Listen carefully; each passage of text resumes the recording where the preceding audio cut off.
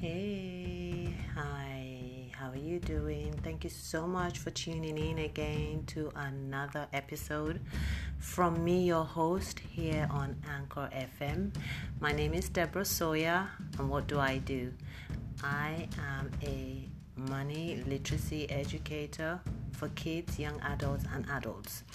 Today, I want to touch on a topic for the ladies, and of course the gents as well, because this could apply to any gender.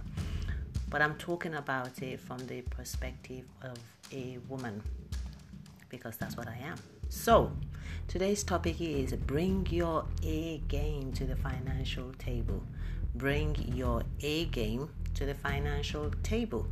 Now, there is nothing, absolutely nothing more sexy than a woman who brings her A game to the financial table, particularly before you say those two words, I do. Why?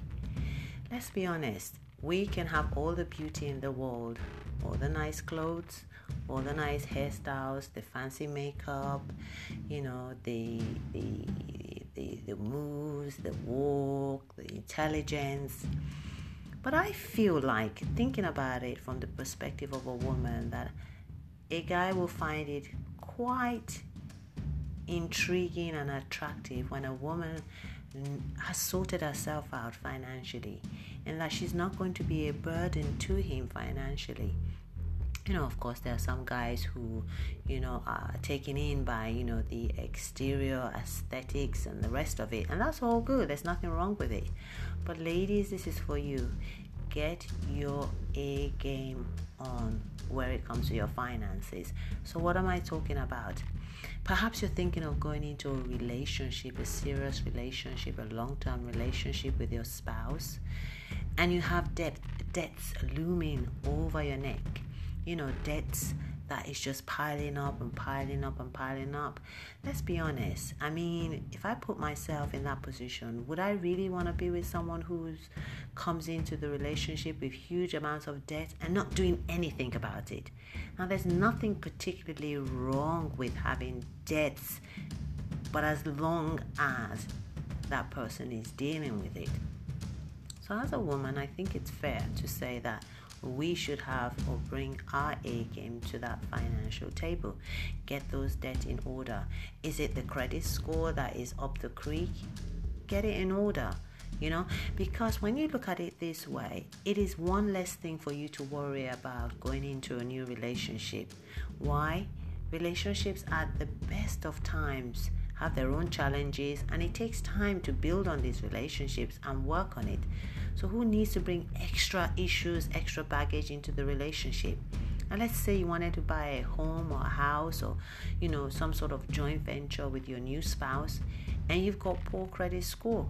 That means that you are not going to be able to, as a woman, partake in that investment. You probably won't be able to purchase a property, and that will leave your spouse having to do it by himself. That leaves you out of the whole equation. That means you can't participate in it. And of course, you want to own something with your new spouse, wouldn't you? So anyway, that's the word for today. So if you've got debt and you're thinking, how am I going to manage this? I don't even know where to start. What do I do?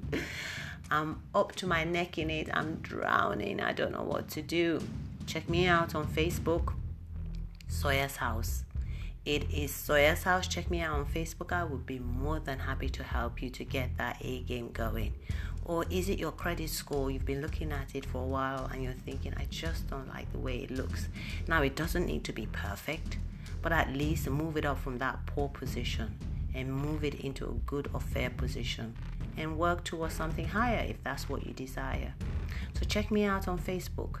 Thank you so much for listening to this broadcast today. I appreciate you taking the time out to do that. Until the next episode, my name is Deborah. I am your host here on Anchor FM. Until next time, I'll speak to you soon. Take care. Bye.